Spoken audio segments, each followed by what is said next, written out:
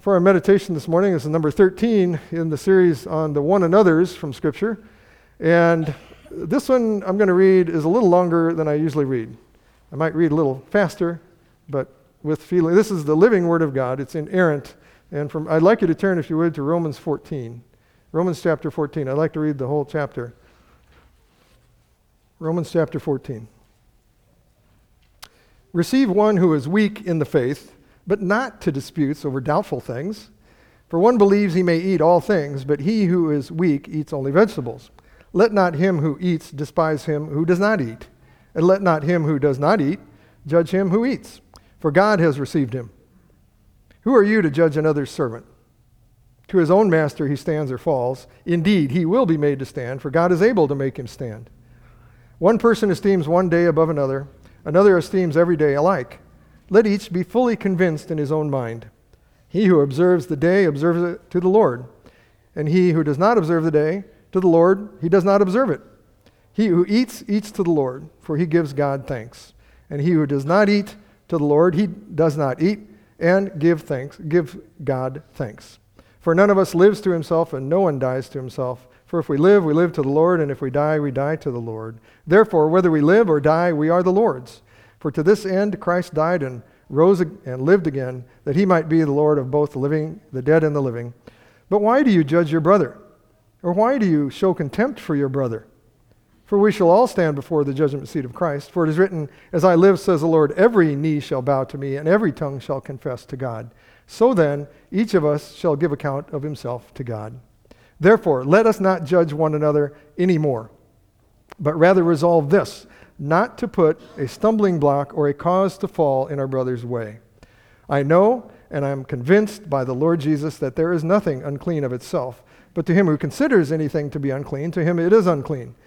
Yet, if your brother is grieved because of your food, you are no longer walking in love. Do not destroy with your food the one for whom Christ died. Therefore, do not let your good be spoken of as evil, for the kingdom of God is not eating and drinking, but righteousness and peace and joy in the Holy Spirit. For he who serves Christ in these things is acceptable to God and approved by men. Therefore, let us pursue the things which make for peace and the things by which one may edify another. Do not destroy the work of God for the sake of food. All things indeed are pure, but it is evil for the man who eats with offense. It is good neither to eat meat, nor drink wine, nor do anything by which your brother stumbles, or is offended, or is made weak. Do you have faith? Have it to yourself before God. Happy is he who does not condemn himself in what he approves. But he who doubts is condemned if he eats, because he does not eat from faith. For whatever is not from faith is sin. Well, back in October, I shared a bit about being at peace with one another. And I mentioned several verses at that time that relate to what is commanded here in verse 19, which says, Let us pursue the things which make for peace, and the things by which one may edify another. Let us pursue the things which make for peace. And peace and edification really do go together. You can't really, it'd be hard to edify someone if you had enmity with them, if peace was not there. So I'd like to share just a bit as we come to the table of the Lord about verse 19 specifically, a little more in its context. Romans 14 is about liberty and the use of it, or the misuse of it. This verse here uses the verb pursue. Pursue. And we are to pursue the things which make for peace and pursue the things by which we may edify one another. We're supposed to pursue it. In other words, we have to be intentional in it. It doesn't just happen. So we should be pursuing peace with one another, as we are, and we've been praying consistently here. And I have seen also in the scriptures that this word pursue is often connected with the word peace. Very interesting as I've looked up those verses. So, for example, Hebrews 12 says, Pursue peace with all people and holiness, without which no one will see the Lord. So pursue peace with all people. Psalm 34 says, Seek peace and pursue it. 2 Timothy 2 says, Pursue righteousness, faith, love, and peace with those who call on the Lord out of a pure heart. We should be pursuing peace together. So in the passage I read in Romans 14, it begins, Receive one who is weak in the faith, but not to disputes over doubtful things. If someone you know has convictions that they feel they must keep before the Lord, and yet it is an issue of liberty, something you do not practice, they should give you the freedom to not practice what they are doing or in the way they're doing that. And you should receive them, it says, and accept them as they do this to honor the Lord. And we should be eager to maintain the unity of the Spirit in the bond of peace. We should be eager to maintain that unity. And it goes on in verse 2, for one believes he may eat all things, but he who is weak eats only vegetables. Let not him who eats despise him who does not eat, and let not him who does not eat judge him who eats, for God has received him. Well, if God receives him, the question in verse 4, who are you, who are we to judge another servant? To his own master he stands or falls. Indeed, he will be made to stand, for God is able to make him stand. Now, examples of this at the time are given. One person, it says, esteems one day above another, so this day is special to them. It should be observed in a certain way, maybe. Another esteems all days alike. Okay, you have a difference there. Let each be fully convinced in his own mind. Convictions are okay. If you have a conviction, be convinced of it as allowable scripturally, and that it's done to please the Lord, not men. And then it goes on, he who observes the day observes it to the Lord, and he who does not observe the day to the Lord, he does not observe it. So both are acting in faith to please God. He who eats, eats to the Lord, for he gives God thanks. And he who does not eat to the Lord, he does not eat, and gives God thanks. And verse 10 says, but why do you judge your brother, or why do you show contempt for your brother? Because they're different? For we shall all stand before the judgment seat of Christ. Judging your brother or sister and showing contempt is not pursuing peace, nor will it edify your brother or your sister. Verse 12 says, so then each of us shall give account of himself to God. Therefore let us not judge one another anymore, but rather resolve this, not to put a stumbling block or a cause to fall in our brother's way.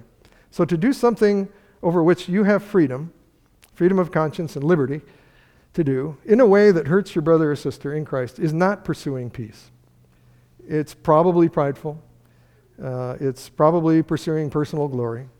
And we should remember that we give account of this to God. And so Paul said, I know and am convinced by the Lord Jesus that there's nothing unclean of itself, but to him who considers anything to be unclean, to him it is unclean.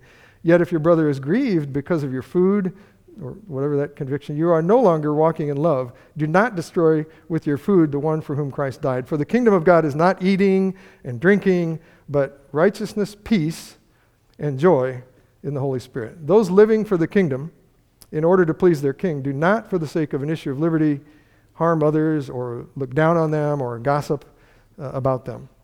For he who serves Christ in these things is acceptable to God and approved by men. Therefore, let us pursue the things which make for peace and the things by which one may edify another. Again, we're to pursue it. That is what people focused on the kingdom do, I believe. They give grace. They pursue peace. They don't hurt or despise or speak ill of those who have different convictions.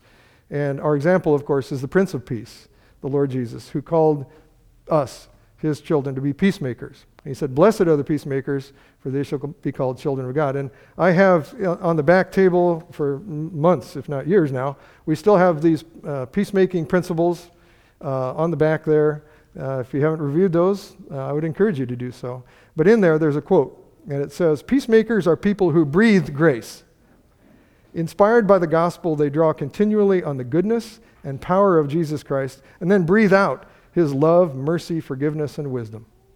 And all those things would promote peace. So this table is a place where we rejoice in being united in Christ. He has united us to himself, and it is a reminder that we have peace in God through our Lord Jesus Christ and the possibility of peace with one another that he has given us. So fellow brothers and sisters, members of the body of Christ, let's pursue peace with one another and rejoice together now in this means of grace which enables us to pursue peace with one another. And it's all through the Prince of Peace. Let's pray. Lord, thank you for making peace possible through your sacrifice for us on the cross, and that by the power of the Holy Spirit dwelling in us, that we can pursue peace with others. Lord, forgive us for pride and selfishness, for pride in our convictions, for not being peacemakers. May we be more and more actively pursuing peace to glorify you.